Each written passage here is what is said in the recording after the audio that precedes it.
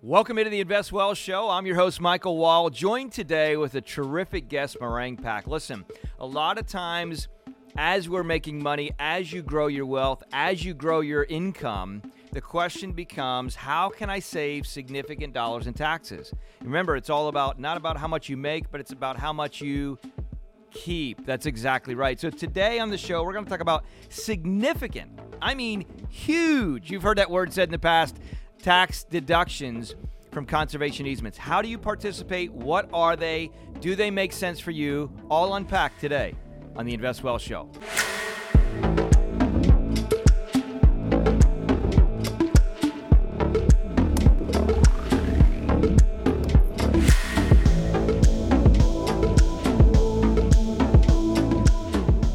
All right, so we're joined today with, again, Meringue Pak. Meringue is a stud. I've met this guy. Not only is he a man of faith, man of integrity, but he's had an interesting career. Meringue, you have actually had a 23-year career at the FBI. And first, let me just say thanks for joining us on the show today. Oh, great. Thanks for having me. Appreciate you. Absolutely. So let's talk about this. You are the CEO of Envia Capital, and we're going to unpack today the idea of conservation easements. You've been in the space. You've researched these. You were part of Global Risk Advisors in the past as well, kind of looking at the back end of these. But before you jumped into the easement space and before you jumped into researching this space, which has provided significant tax dollars, I mean hundreds of thousands of dollars saved for people over the years or more, sometimes millions depending on income. Before you got into that, you had a 23-year career with the FBI. I did. Yeah. So let's talk about that. How did that all happen? What were some of your, not all the details and nicks and crannies, but what was kind of your experience like there? What were some of your department divisions, titles, et cetera? Sure. No, I still can't believe I had a 23-year career with the FBI. I was privileged enough to be a part of a great organization. And I started in 1996, went to Quantico for 16 weeks, and then ended up in Washington, D.C. area as my first field office, working Asian organized crime matters. And, I think I asked them, hey, why Asian organized crime? And they looked at me and said, why do you think? So, no, it was great being a field agent working Asian organized crime. And then I went to headquarters to program manage within the organized crime division, really program managing LCN and Italian organized crime cases nationwide, just helping from the headquarters standpoint. Okay. And then 2 years of that, actually came down here to South Florida, and it was tremendous work down here. Miami Vice style. Well, I won't say Miami Vice, but yeah, I work with some tremendous people. That's what the best thing about the FBI is, the people that you get to work with.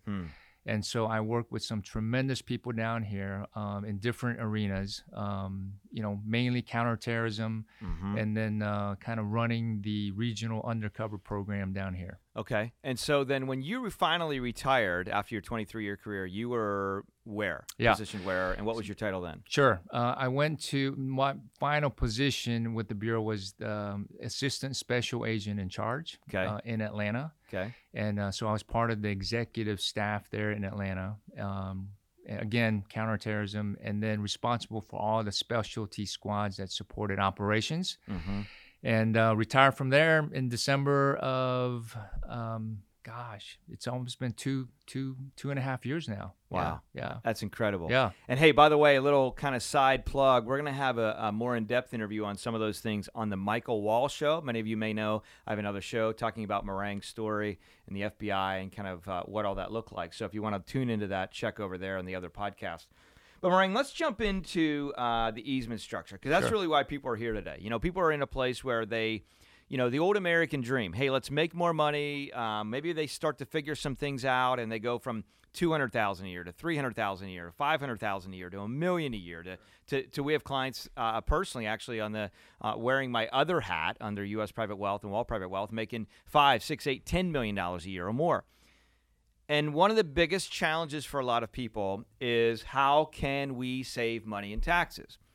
Now, we've been utilizing some of the structure for years and years and years, and obviously it's offered through Section 170 of the IRS code. And maybe let me just set it up for you this way as you're watching this.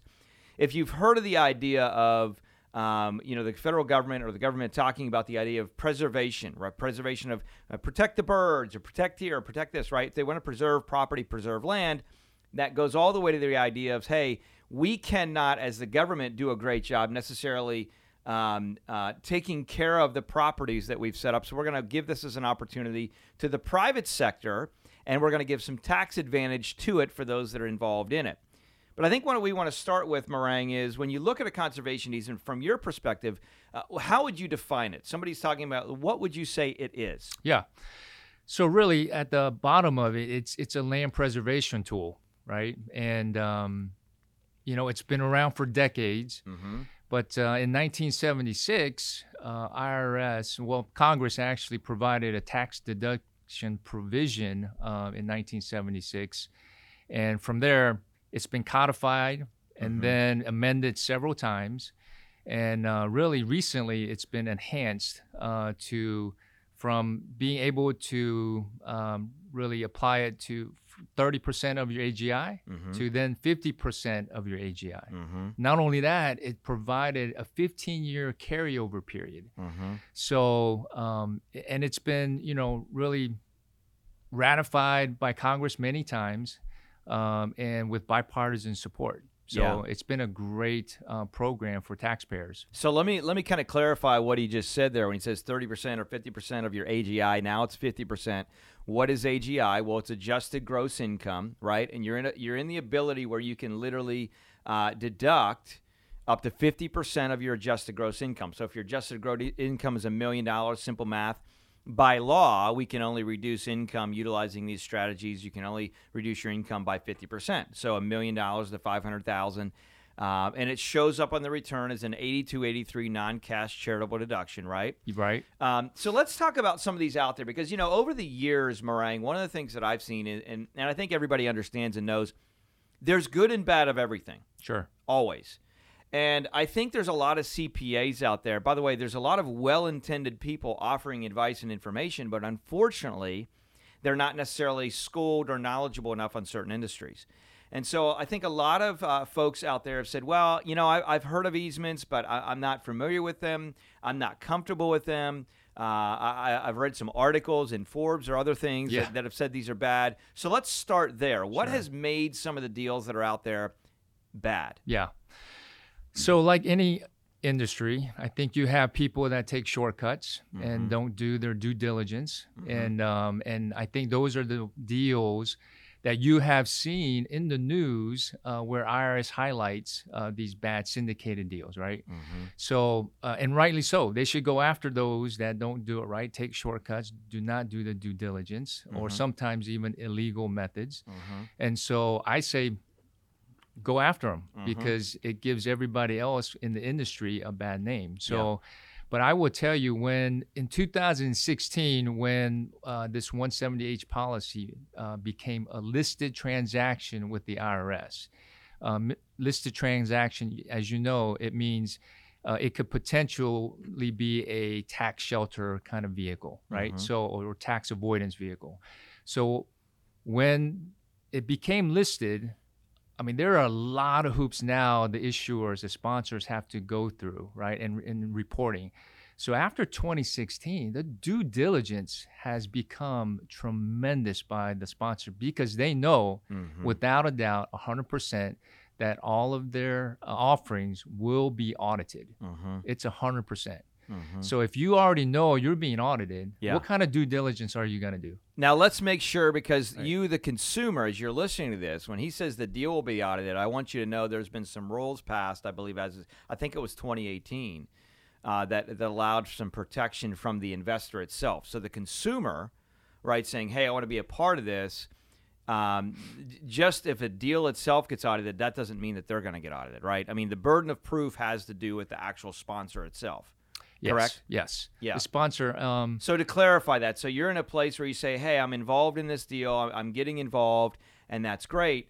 But if they're saying, hey, you got a $500,000 tax deduction, where did that come from? Well, you, the consumer, you are not the one that has to necessarily prove where the validity of that deduction. That goes up the chain to the sponsor, and that's very important to know. Absolutely, that's a great point, because the sponsor is actually the managing partner within the partnership. So the sponsor has the responsibility, the obligation to protect investors. Right. And the sponsor, in a simple definition, would be the one that is essentially saying, here's an opportunity, investors. Yes. And managing that opportunity, right? Yes, that's the issuer of the offering. So if somebody said, okay, well, let's talk about this, because we got easement deals. You know, I've heard of ones that are involved with just land. I've heard of ones that are involved in like mining. I've heard of ones now that are involved in solar and all these other things. What is some of the differentiators between each? And you were involved with Global Risk Advisors, which is interesting because you came in kind of on the back end, kind of on the inside of the deal, underwriting these deals. And we're going to talk in a little bit, talking about the insurance behind it and protecting the asset as far as capital put in. But from your perspective, Marang, what does it look like on the back end to say, what are some of the differences between some of these deals? Sure.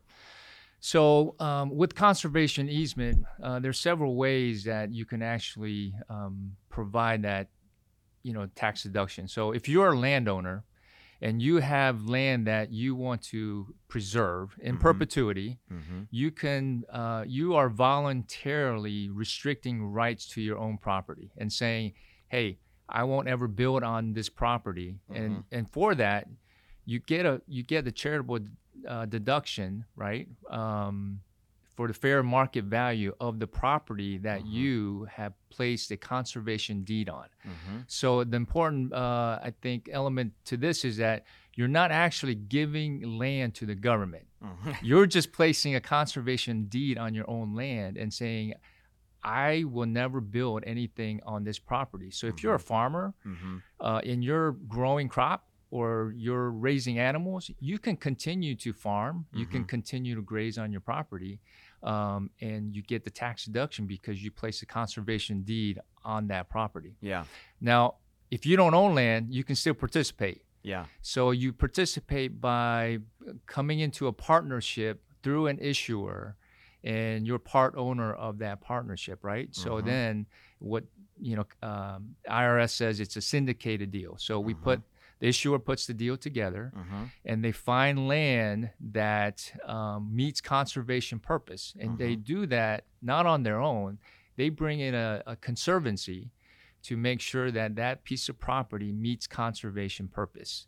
And it has to have that element first before you can actually move into providing an offering.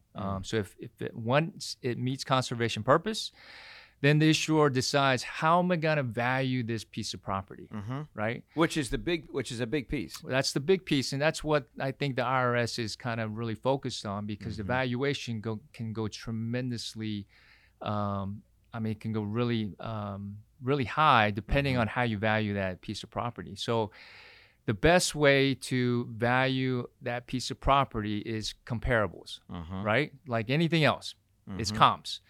But it's almost impossible to find comparables of conservation easement sales of the same size, of the same location, same characteristic.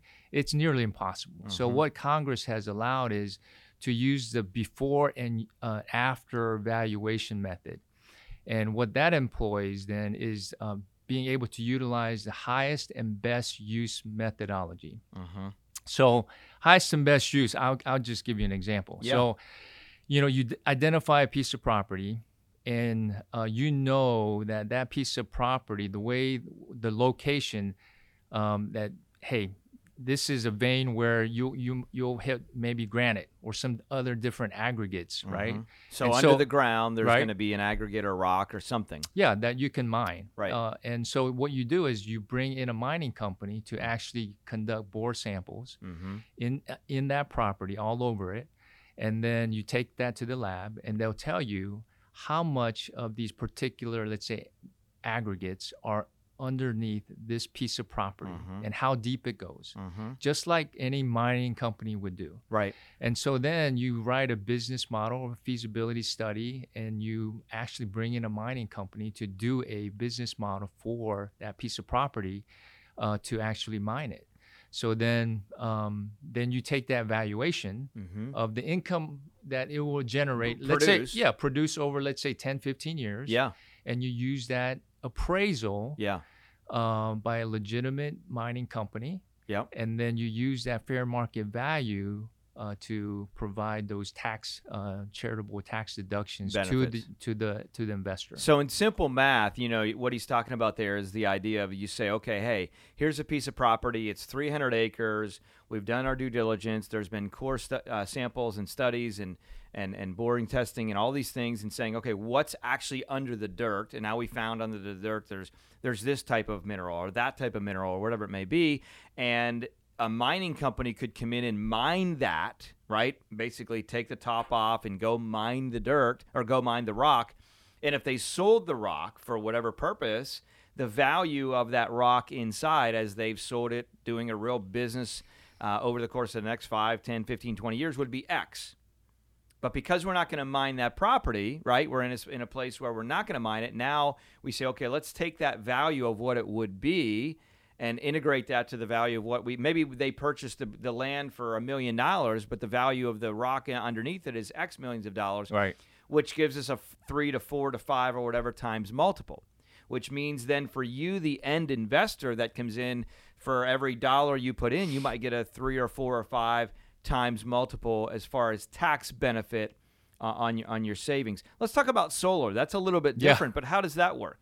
Yeah, so same kind of Because concept. that's become, a little bit newer on the trend, but it's out there. Yeah, no, absolutely. Same concept. So you identify a piece of property, and you got to do a lot of due diligence on solar also.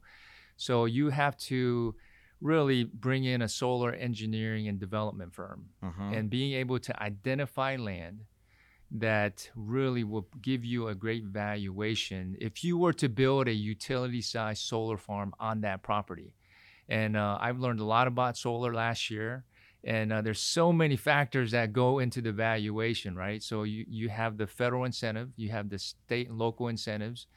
You have to figure out what the local energy prices are, who you can sell the energy to. Is it a utility company? Is it a broker that can broker a power purchase agreement? So that's the thing that I really wrestle with in the solar arena. And when I saw that you can get a power purchase agreement from a utility company or energy broker saying, if you build that solar farm, I will buy that energy off of you for the next 15, 20, 25 years at this fixed cost. I don't know. How do you argue with that valuation, right? So, but there's a lot that goes into identifying the right piece of property to build a solar farm for the valuation that maybe an issuer is seeking. The idea is due diligence. Do your due diligence. Do your due diligence. And if you're an investor out there or somebody that's a higher income earner, and you're saying, what does this all look like? How does this work? I mean, is this even right for me? I don't know. Does it fit into your situation? I'm going to challenge you really to reach out. The sponsors of this show, you may know, in my other hats, we have several different companies, great teams, Wall Private Wealth, U.S. Private Wealth. And probably the simplest way, I'm going to challenge you, quick pause, is reach out to the sponsors there. All you got to do is head over to leanonthewall.com. Again, leanonthewall.com, and they will be able to direct you to, or just direct you to an advisor to kind of help walk through some opportunity there for you specifically. Evaluate your situation. Does this work? Do you have enough income? Is there a way that you might be able to save a couple $100,000 plus potentially in taxes? Again, leanonthewall.com to connect with the sponsors of the show here to learn more about that. Marang, let me talk to you about this. So you've had some conversation with the commissioner of the IRS about these deals and these structures. And what does the IRS, because everybody out there, right? They're like, oh, I want to save money in taxes, but their CPAs and they themselves are always worried about being audited and all that kind of thing. And I think at the end of the day, my sentiment over the years is, listen, as long as we're following the rules And as long as we're doing things correctly, we really don't have to worry about anything. And there's so much case law now and actual study that's been done around these easement structures that if they are designed correctly, the IRS, even though they've taken some of these to tax law and tax court, in a lot of ways, they've kind of taken a bath. On a lot of these cases, they've lost time and time and time and time and time and time and time again if they've been done correctly. And again, that's not anything that the investor themselves has to worry about. They get involved in a deal. It's really the sponsors. They're taking all the brunt of this, so the investor themselves doesn't have to worry about these details. But what is some of the sentiment from the IRS that you're hearing, at least from the commissioner recently? Yeah.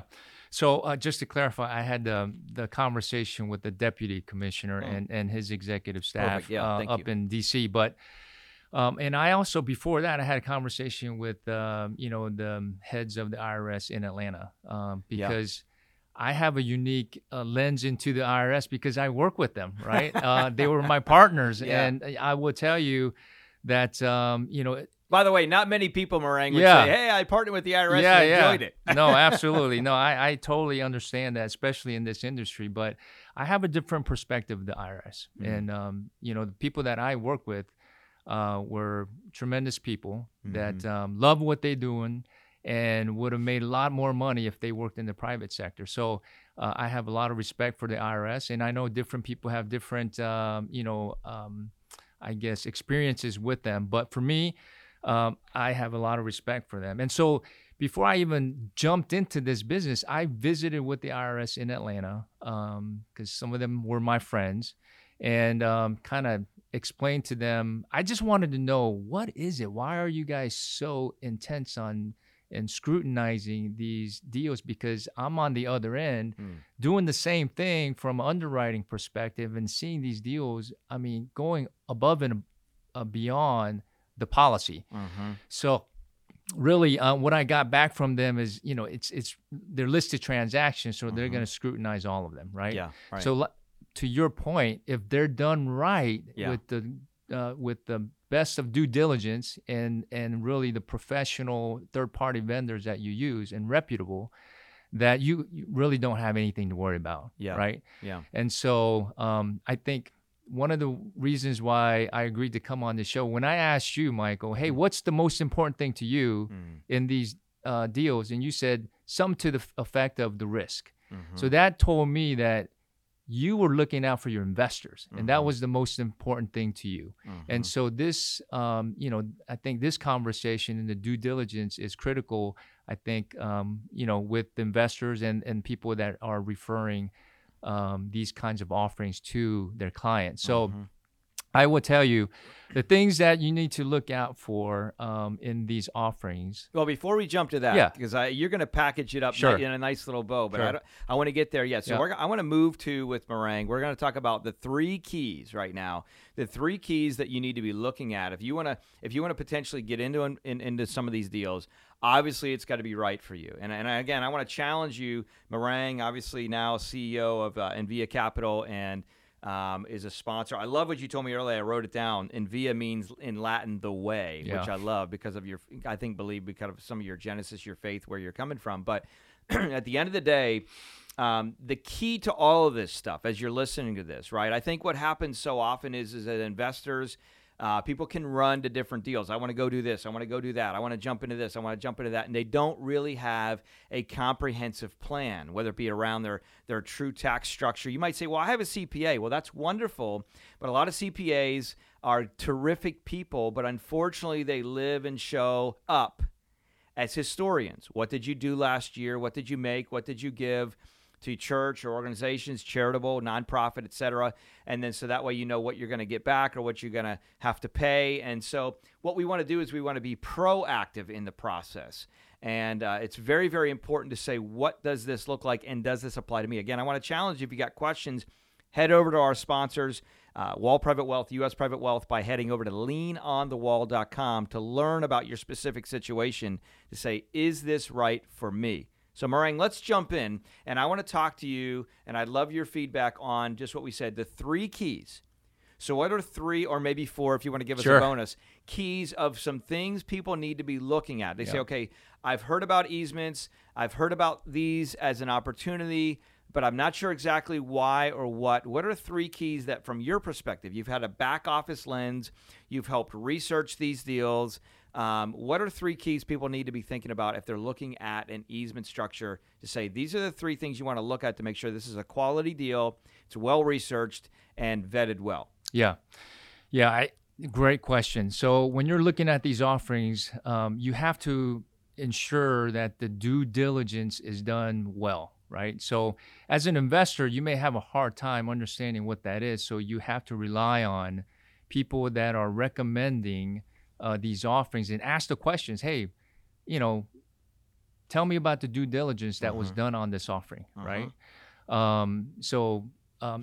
Due diligence. And the second thing is really the sponsor, knowing that they're going to get audited in this partnership, they should have reserves, audit reserves in the proper amount where you're pretty sure that you're never going to have a capital call. You're never going to call the investors and say, hey, we ran out of money with audit, defense. So I need some more money from you, right? That's the last thing you want to do as an issuer. So when he's talking about audit reserves, I just want to make sure that you understand that. That's the sponsor. That's the company that you're involved with that's created this deal for you.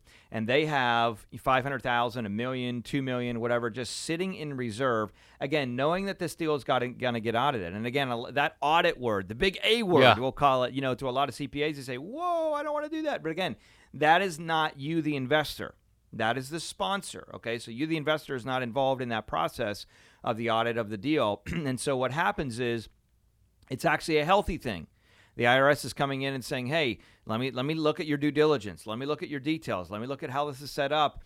And so you want the sponsor to be in a place where they're saying, okay, we're preparing for this audit, and we have enough cash reserves ready to pay for attorneys and everything else necessary to go through that. So that way we can come through in a way that we can say, okay, we've done our diligence, we've went through the audit, we came through it clean, and here's what it looked like, but we have the cash set aside in advance in the deal. So that way there's no capital calls, which is important. Absolutely. Yeah. And so again, that's a way that you're looking after your investors. Yeah. On top of that, so you have the audit reserves. And by the way, is there a typical number that you've seen is a great number to have for the sponsor to set aside? Yeah, I think we, doing the underwriting and speaking with some of the attorneys that represented the sponsors in the past, feel like $500,000. That's a sufficient amount of money to reserve for audit, right?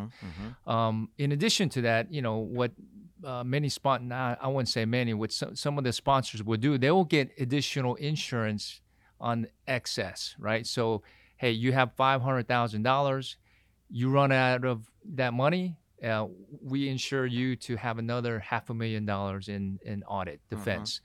So that's a way to, again, protect your investors.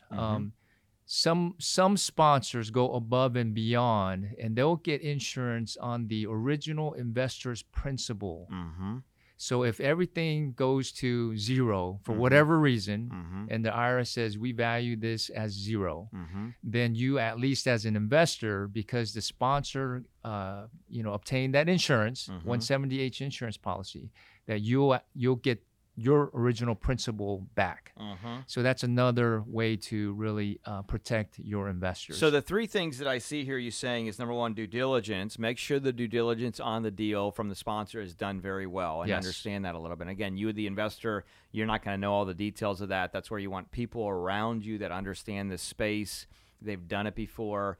And by the way, if you're in a place where you're connecting with somebody through an investment perspective, an advisor or a CPA, whatever, and they're like, well, this is the first time I've done that, I don't think I necessarily want to jump out of the plane with somebody that's the first time they've jumped out of the plane, right? You want somebody that has actually done this for some time. And that's why I keep referring to the sponsors of this show, because at Wall Private Wealth and U.S. Private Wealth, we've been helping families for years there, wearing other hats through these deals. We've done a lot of research around these. So that's number 1. Make sure your diligence is done well. Number 2, Make sure the sponsor has audit reserves. Very important. It's going to get audited. Nothing that you, the investor, should be worrisome about because it's part of the process, right? It'd be like going in and saying, I'm going to go to the dentist. I don't necessarily love going to the dentist, but one of the benefits of going to the dentist is, and I need to do it more, by the way. My wife's like, you need to whiten your teeth. You need to do this. All this stuff, Frank. I'm like, you're right. I hate the dentist too. But the benefit is your teeth are healthier. They live longer. You have less teeth falling out. You don't look like, some weirdo walking down the street. So make sure that there's enough money there in audit reserves. It's going to happen. It's part of the deal, and that's on the sponsor's end, not you, the investor. And number 3, make sure, if possible, that the deal has insurance that is essentially backing up your capital. Let me talk about what that looks like. And Marang, you can correct me if I'm wrong, but it's the idea of, let's say you, the investor, say, hey, this makes sense. You've had someone help you along the way, and you're putting $100,000 into a particular deal to get let's say $450,000 or $500,000 ordinary income deduction. Well, you can do the math on that. Say, okay, if I put $100,000 in, and I'm at the Federal Reserve, I'm at the federal level, right, of 37%. Let's just round it up to 40 because you might have some state taxes as well on your ordinary income. So now you're at $450,000. Let's make it $500 to make the math simple of ordinary income deduction. Well, that means that you technically would not have to pay taxes on $500,000. Well, at 40%, your tax number would be $200,000 in taxes of real tax dollars that you would send to the IRS and state and local potentially in taxation. So now that $200,000 in taxes that you would have had to pay, because you put $100,000 in the deal, you would not have to pay those taxes. And so technically you put $100,000 in and you got a $200,000 ordinary income tax break, real tax savings that you would have saved. And in that scenario, if you think about it, Marang, that's put in $100 to get $200,000 of tax savings. That's kind of a no-brainer if you look at it that way. The question is with the insurance, as I talked about, the $100,000 that you put in, you would literally be in a place where, God forbid, if the deal got audited and it came through that the valuations weren't valid or whatever it may be, that $100,000 would be protected or backed up by insurance. That's the third key. So you get your capital back. The third key that you're talking about, right? Absolutely. Yeah. Yep. Any other color that you would add to that? Yeah, I think part of the due diligence, you have to ensure that the issuer is using reputable third parties, right? So particularly as far as valuation. Well, yeah, particularly with the appraiser. Yeah. And the conservancy. So the conservancy has to be very reputable, no issues, right?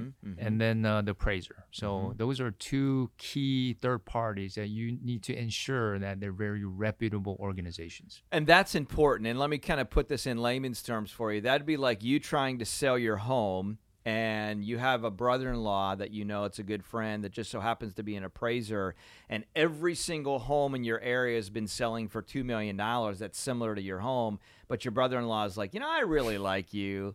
I'm going to put a valuation of $3.5 million on your house, but it's not real. It's not practical. It's not provable. That's what we're talking about, making sure that you have people that are reputable, giving you real appraisals that are valid, that can be really backed up and stand the test of time in a lot of ways.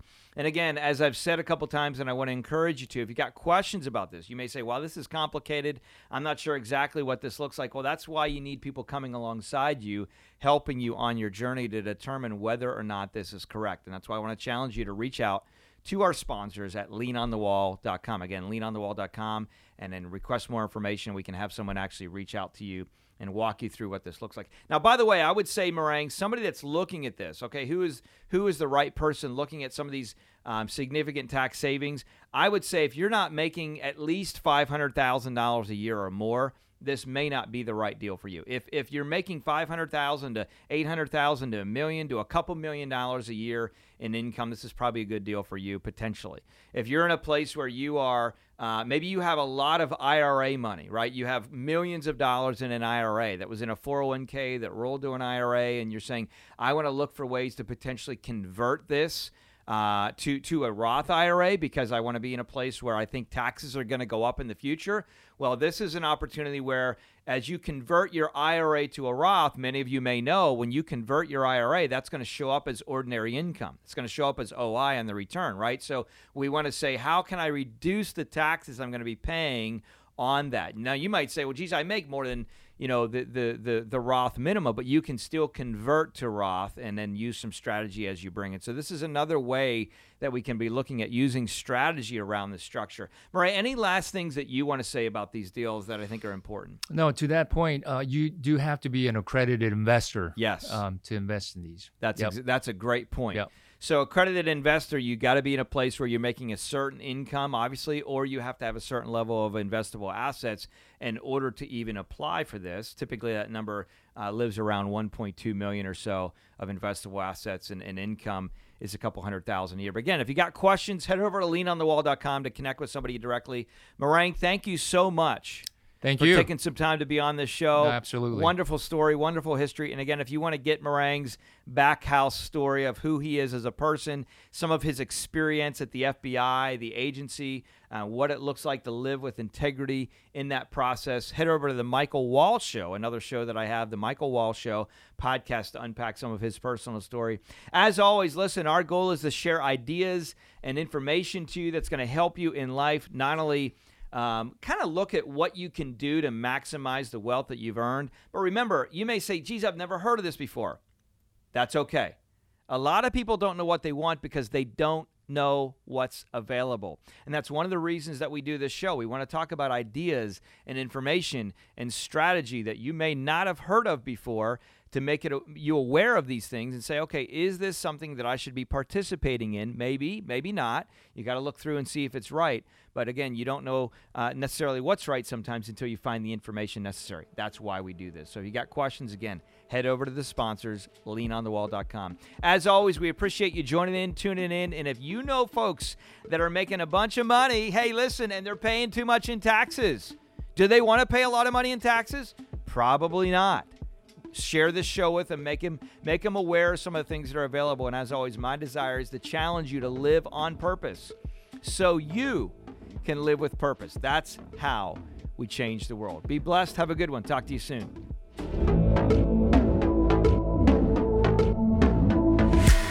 Keep in mind, the information shared on this show is not to be considered investment advisory advice. For specific recommendations based on your situation, make sure you reach out to a professional, whether it be financial, accounting, tax, attorney, or whatever you may need to help you find the information necessary to make good decisions.